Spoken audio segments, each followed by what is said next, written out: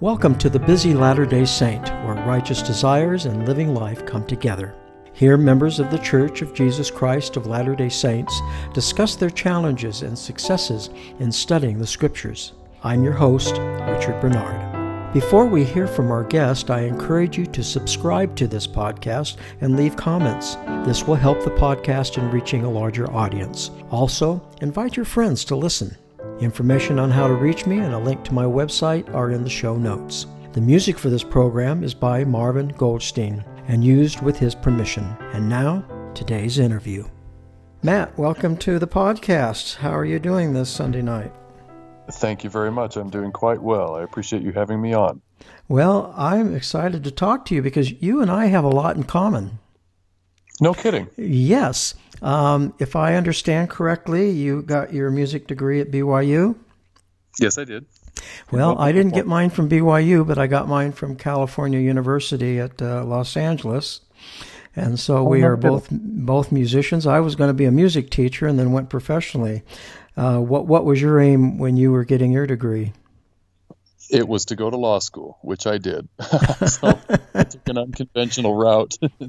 Yes. So I did a little pit stop in the vocal performance arena, and it ended up being quite nice because they paid me to go to school and sing opera, and then I used that in certain ways to support my family through law school. Did a lot of private teaching, sang at the Macaroni Grill on the weekends. It was kind of a nice way to distinguish myself from my peers in the law class.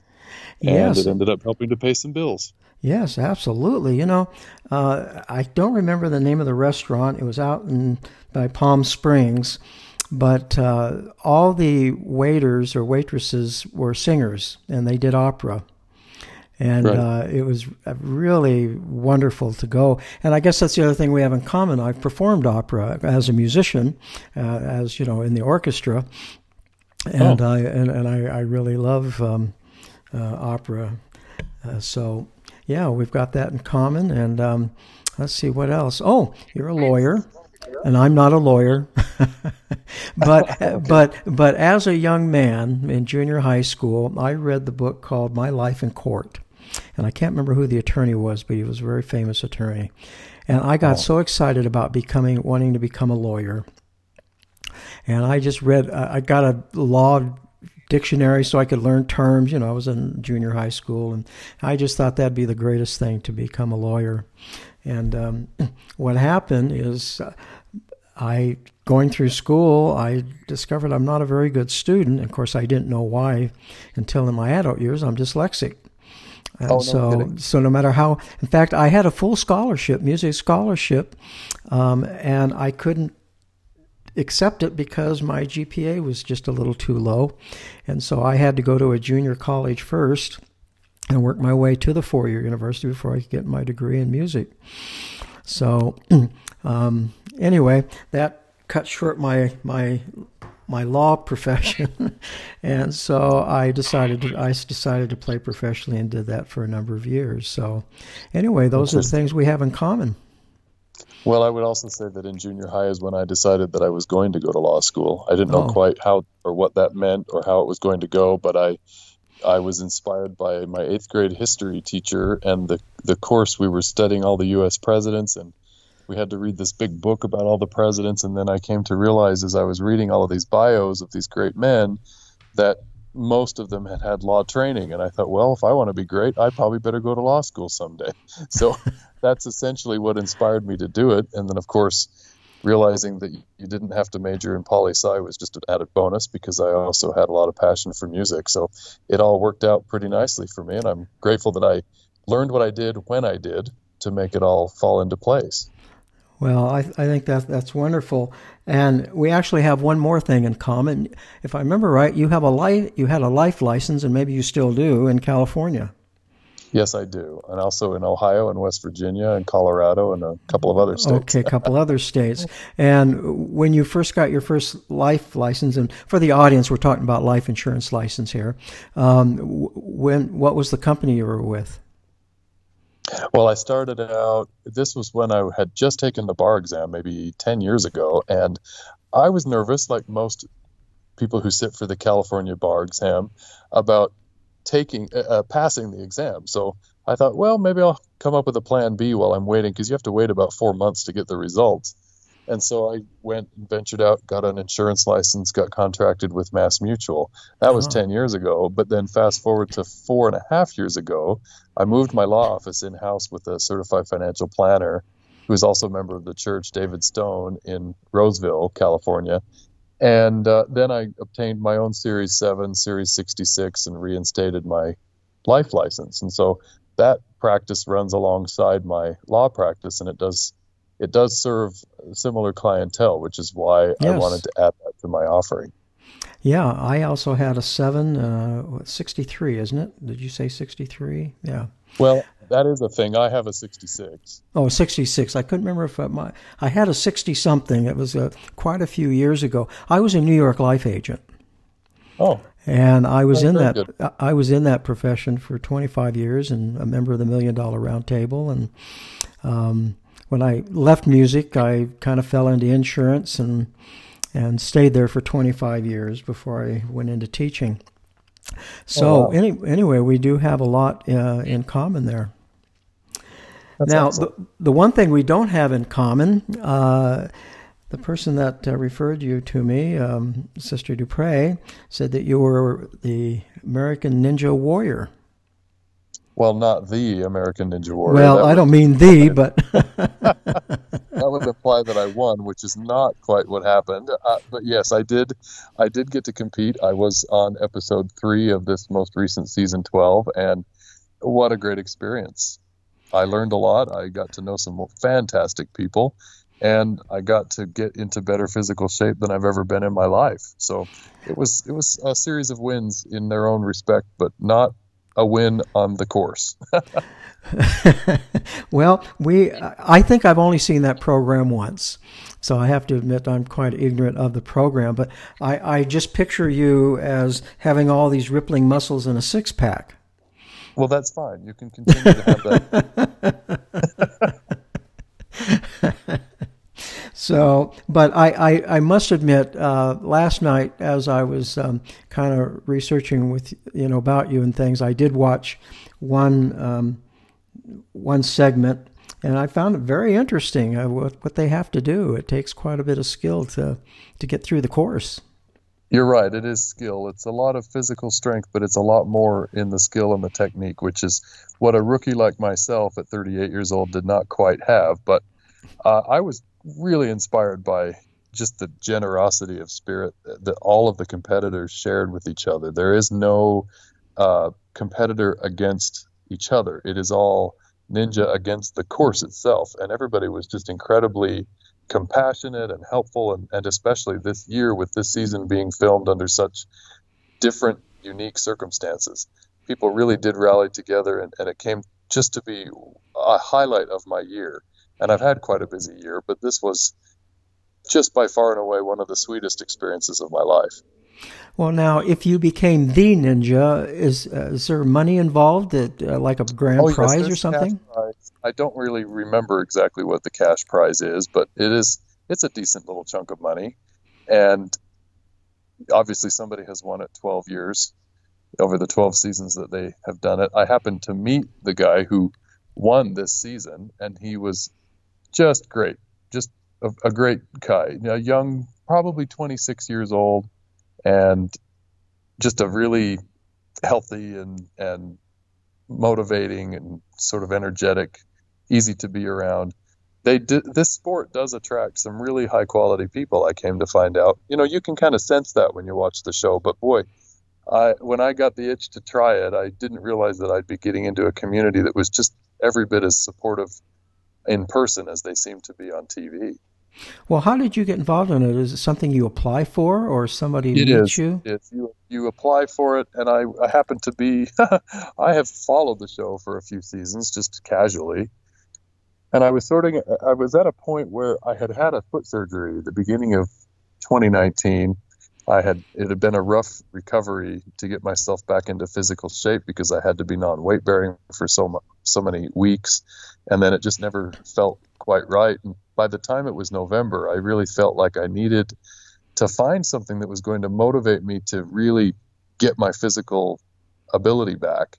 because I had run some half marathons, I'd been involved in some triathlons and other physical events. I've climbed to the top of high mountains. I've cycled in Iceland. I've done some adventurous things. Well, I needed something else, something new that was going to inspire me to be very committed to a training regimen and get myself back into the shape I thought I could be in. And just really to rehab this leg and foot that had become so atrophied by underuse. So anyway, I was actually at a conference involving my profession. And one evening, I happened to have my wife with me at this point. We were at the hotel. One evening, I was getting ready to fall asleep, and I was flipping through channels on the TV, and I came across an older season of Ninja Warrior and watched it for a little while. And then I just had the thought come into my mind, why couldn't you try out for this? So I did some research and learned very quickly through the website that you had to apply within 2 weeks of the night that I was doing the research. And it's a pretty involved application. There's a long series of sort of short answer essay questions, and then they ask you to submit a 2 to 3 minute video. And they don't want just a slap it together amateur-esque type video. They want something to really showcase who you are as a person, as an athlete, as a competitor. So fortunately for me, my wife being from LA knows people in show business, and she had a good friend who is a filmmaker, and he lived not 30 minutes from where we did. So I hired him on the fly. He came and made a very professional video, and I guess the rest is history, as they say. Wow, that's very, very interesting. Well, you've certainly had some interesting events in your life, and I think some of the most important events is you got married, and you do have children. So tell us about your family. Sure. So I met Heather Brown, formerly Brown, she, like I say, from South Pasadena, California. We met over the ice cream counter at the BYU Creamery in Provo. This was when I had returned home from my mission about 10 months before this. And it was October. We just celebrated our 17th anniversary of having met each other. And I don't think I ever looked at another girl again. I was smitten. So we were married the following August, and our first daughter, Lucy, was born a year later. And we went to our last year of school with a baby in tow. Unfortunately for us, my younger sister had just started her freshman year at BYU and was really helpful in filling in some of the gaps where we both had classes or other commitments, and helped us get through that final year of school. So then we went to law school, and we had Liam, our only son, who is now 12, during my second year of law school. Ask me about that some other time. It's not something I highly recommend, but it's the way it happened. And then after law school, we graduated. I got into solo practice, and then Eleanor was born in 2013. She's now 7. And then our baby caboose is Clara. She was born in 2016. She's now 4. Well, now you said we as far as law school. So your wife is also an attorney? Well, what I mean is that in our undergrad studies, right? So Lucy was born while both she and I were at BYU getting our undergrad degrees. Heather studied dietetics. And then when we moved to Sacramento for law school, Heather was with the kids, and I was going to school full time and working a few jobs and teaching private lessons and trying to keep it all together. Now, kind of sidetracking here, getting back to music, what operas did you perform in? Sure. So we did 2 full production operas. The 2 years that I was involved with them, we sang La Bohème in 2004. Mm-hmm. And then in 2005, we presented an original work that had been commissioned to Murray Boren, who was a professor, artist in residence, composer in residence at BYU.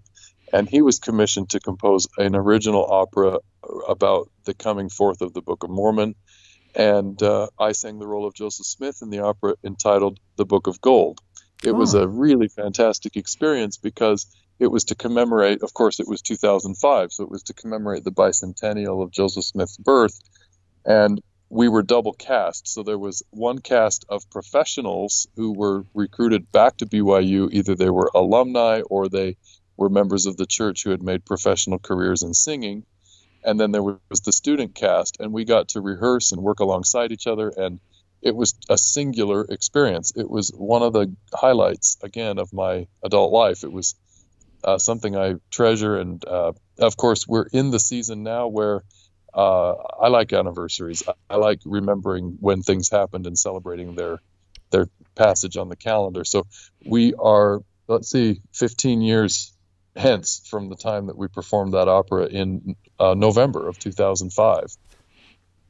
Wow. Now, is that available online to see? I don't think it is, due to copyright concerns. There may be archival performances at the School of Music Library or at the main library at BYU. Okay. I have certainly never seen one of those performances, but they may be available. Now, was this an actual opera or a musical? And the audience may not know the difference between the two.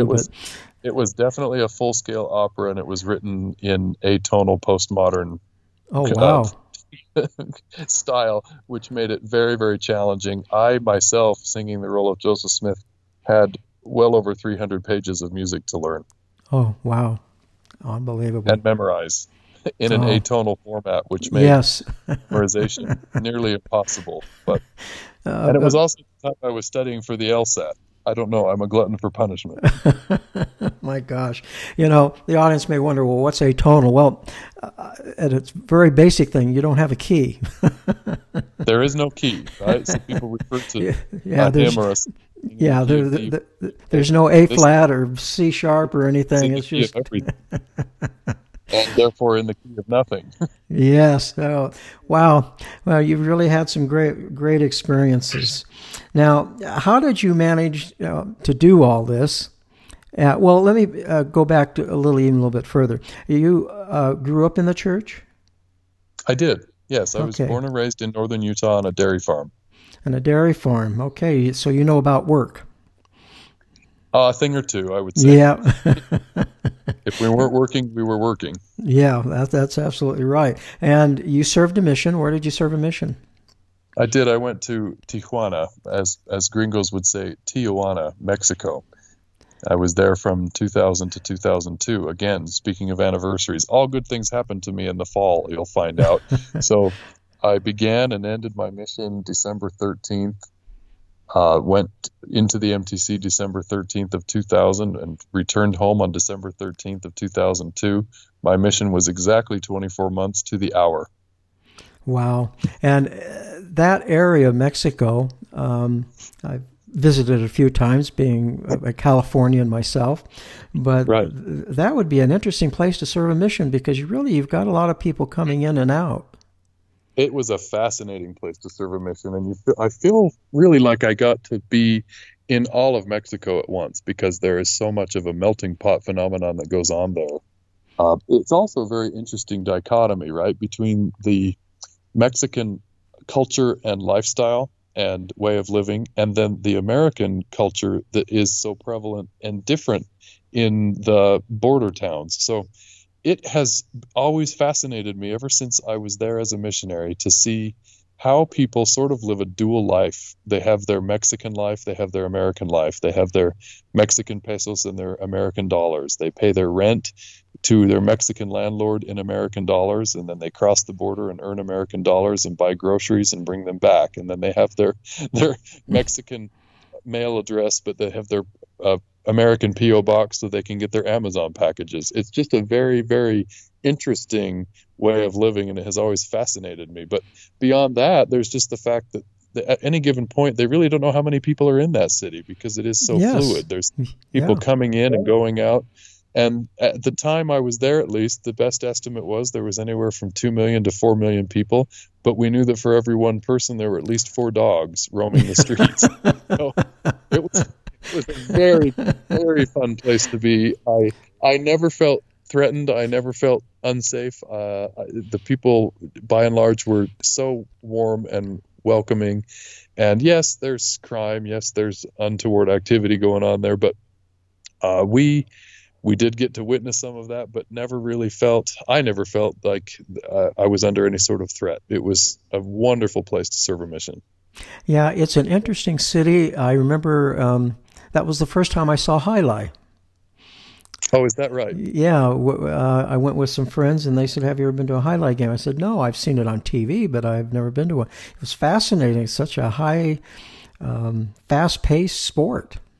It's what I understand. I can't say that I've ever seen it. It wasn't very actively going on when I was there, at least that we knew of. Mm-hmm. The big sport obviously had turned into soccer for most of the people that I came in contact with. And then it was always interesting to me, too. In one of the areas of Tijuana where I served, there was a bullfighting ring. It was decommissioned. It wasn't really ever used, but that's where they had their bullfights. Yes, and as a young boy, I'm in my 70s, so as a young boy, I remember watching on TV, I think it was Channel 5, we could watch the bullfights from that city. Oh, wow. Yeah, Well, it yeah. was probably from So, that location. yeah, I'm sure it was. Well, with all the things that you have to do, how do you find time for scripture study, or you just throw it aside and don't worry about Well, that's a very good pointed question you asked there. I would say that depending on the season of life that I've been in, it's been either I have been motivated to do it because of a particular question that I have, or because of a particular calling that demands that I stay sharp in the scriptures. For example, during college, I worked at the MTC, Missionary Training Center in Provo, Utah, alongside my collegiate studies, and so of course we were in the scriptures daily, and I found myself needing to be immersed in that world simply because to be an effective teacher and then later a trainer of teachers, a supervisor of teachers, the scriptures just have to be second nature to you. So that it became easy there.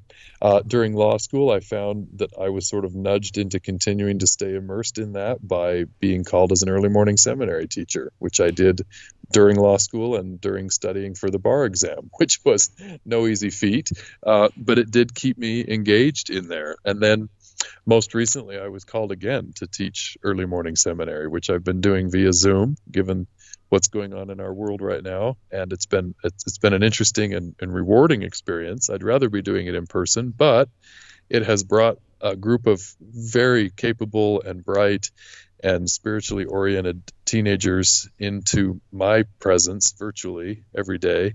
And it's been a treat to study the latter half of the Book of Mormon with them this past semester. What I have found with this group is less is more. And what I mean by that is I seem to see that they get more out of class the less I fret about what's going to happen in class. Right? So they seem to be very good at taking the reins and really feeding each other. It's been a marvelous thing to see how they've blossomed via Zoom. Well, now, I know that you're on the East Coast right now. Are you in New York? Where are you right now? In Ohio. Oh, you're in Ohio. Okay. Yes. All right. Where in Ohio?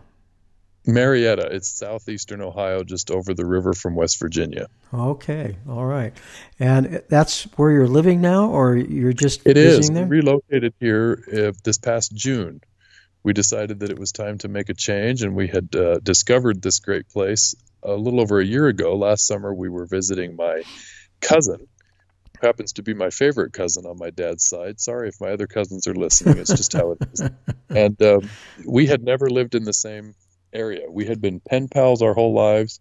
Anyway, we had decided, my wife and I, we were going to rent a motorhome for 5 weeks and drive around this great country and show our kids some of the wonderful things that we knew and then discover some new things together. Anyway, we decided that this place, Marietta, Ohio, would be our turning around point before we headed south and made the loop back to California. And didn't take long.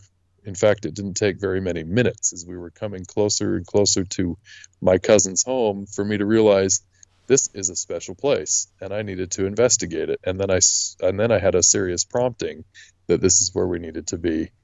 And then it wouldn't go away. And so before we left town, we actually went to view a property that was on the market at that point. And lo and behold, it was waiting for us when we were ready to move this spring. We ended up buying that very first place we saw over a year ago. Now, what about your law practice then? Did you move that, or are you still associated with what's going on in California? Yes, my law practice is still very much a going concern.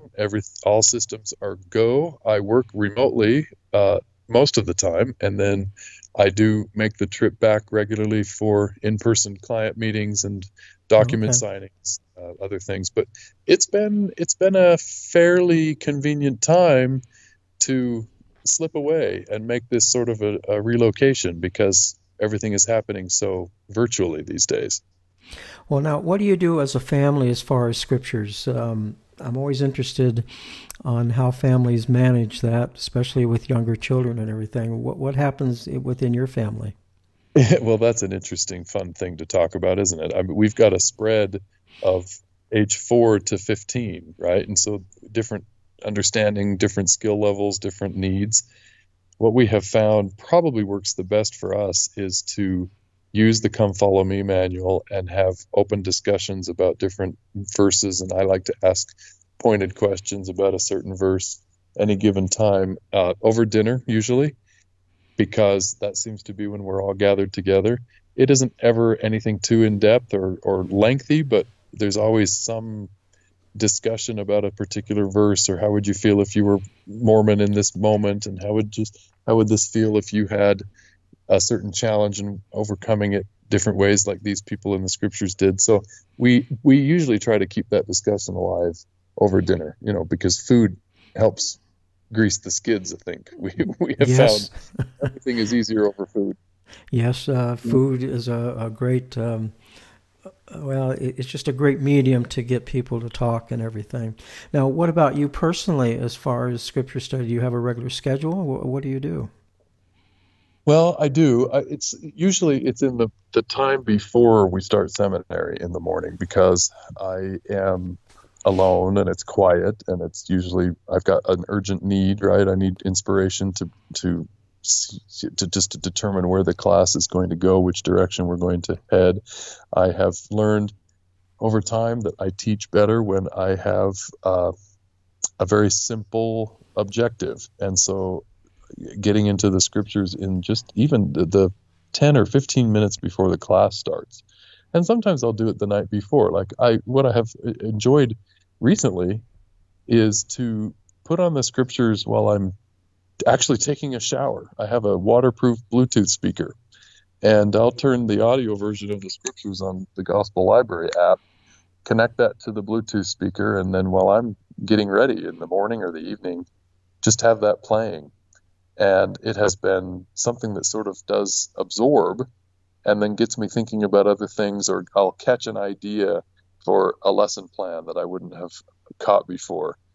And I think approaching it in 2 or 3 different ways, like doing that immediate, what have I got to do this morning, sort of urgency, as well as let me just take a little bit more time and have the scriptures flow into me, and then see how they combine when I come together between the need that I see in my students, or that I'm being prompted to develop in our class, as well as just simple enrichment for myself, right? The two of those end up meeting together really nicely most of the time. Yeah, we are very blessed to have technology where we can listen to the scriptures or listen to general conference whenever we want, even in the shower. Sure. I have an iPhone, and they're pretty much water resistant, and so I just put the phone on a shelf in the shower if I want to listen to something.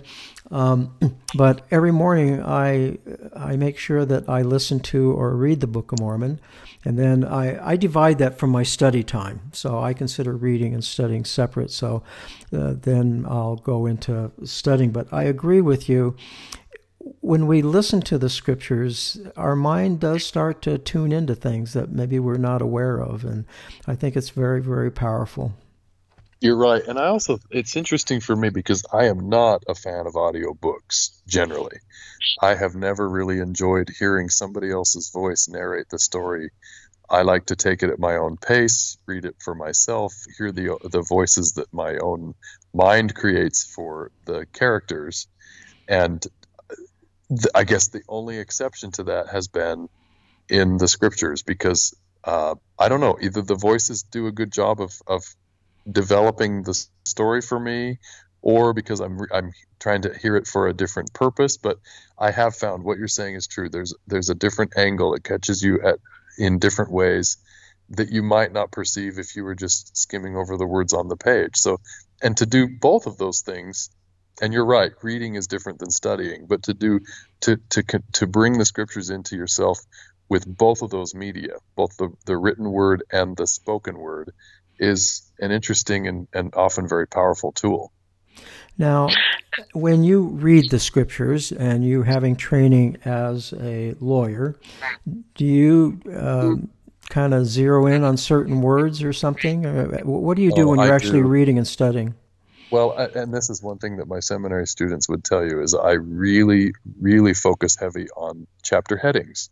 I don't think that chapter headings get enough usage or enough digestion among church membership. I happen to believe that those chapter headings were written by inspiration and that they point us in directions that we should be watching out for. They're sort of like a road map, or a guidepost to get your mind, your spirit primed for what's going to be in this chapter. So when I'm teaching a seminary class, I'll often ask one of the seminary students to read the chapter heading, and they know that I do interrupt them rather abruptly and rather often to zero in on a word, to zero in on a phrase, to zero in on why did the compiler, the author, the abridger, why did he choose this particular word? What does this phrase mean in this context? Have you seen this phrase somewhere else? So, I am a wordsmith, both because of my law training and because of the vocal training. I have spent a considerable amount of my life in words and developing words and how phrases work together, both musically and in literature. And it's fascinating to me because now most of the writing that I do is very technically oriented, drafting legal documents that have very specific and important meanings and are going to have a lasting impact on people's lives. And contrasting that with some of the richest poetic writing that is in the scriptures, but yet still develops and packs that punch that is so direct. I think my writing technically has been informed by some of the best writing that I see in the scriptures. Well, you've brought up something that I haven't thought about, but I should have recognized with my musical training, and that first of all, I've got to tell you, I believe that the human voice is the ultimate instrument. I don't care how I've been with the top artists on piano and cello and violin, all of the top ones, and they play beautifully, but nothing matches the human voice. Absolutely nothing. Well, I can't disagree with you on that. I certainly feel the same way. And so I chose to dedicate 4 years of my life to develop. And so you mentioned that as a vocalist, you really have to think about the words and how to phrase them. True. Very true. Yeah, because absolutely. What most people don't realize is that it isn't just, you're not just singing words to a pitch. There's so much more that goes into it if you're doing it with intent. And it's fun to be involved in a teaching setting where you're helping kind of expose this great secret about the delivery of one word over another, or emphasizing one syllable over another could change the entire arc of that phrase. It's fascinating stuff. And, I think that there's a lot of music and poetry in the scriptures, so much so that that's why so many of our greatest hymns are just lifted right out of the scriptures, almost verbatim, because whoever was writing these was using a particular cadence or using a particular style of writing in order to convey this powerful message, and they did it conscientiously. And of course, we know they did it under revelation. What is it about humans that vibrates and resonates so well with poetry and music? Well, we've been taught, it's been revealed to us, that this is how we show worship. This is how the Lord wants to be worshiped. So why would he not teach us in very similar or even the same ways? Oh, I think, that's a great comment. Absolutely. No, I agree with that 100%. Well, we're getting close to our time here, and I don't know, you probably don't know this, but I always ask those who I'm talking to if they wouldn't mind bearing their testimony, and we'll end with that. So would you mind doing that? I would be happy to. I'm grateful for the opportunity, actually, and this is a unique forum to bear testimony, but I have learned for myself over a variety of experiences over a number of years that the Church of Jesus Christ of Latter-day Saints is the true and living church upon the earth. I happen to have had a couple of unique experiences that are very singular, very personal, very special to me, that have given me, without doubt, a knowledge, a surety that Joseph Smith was the instrument in God's hands. Again, using a musical term, he was the instrument in God's hands to bring forth the latter-day gospel and church of Jesus Christ in this dispensation. I'm grateful to have that knowledge, because that administration of the gospel, the structure, the organization of the church, enables millions of people today to come closer to their Savior. And I'm grateful for that. I know that he lives and that he wants only the very best of all his choicest blessings to be upon us. Even in difficult and dark times, he is there, and he's ever present, and he wants our eternal success and salvation. I know the Book of Mormon is true, and the other scriptures that we've been given are complementary to each other, and they teach us wonderful, important, impactful lessons that we can use for ourselves and for our families. And I bear all of that in the name of Jesus Christ. Amen.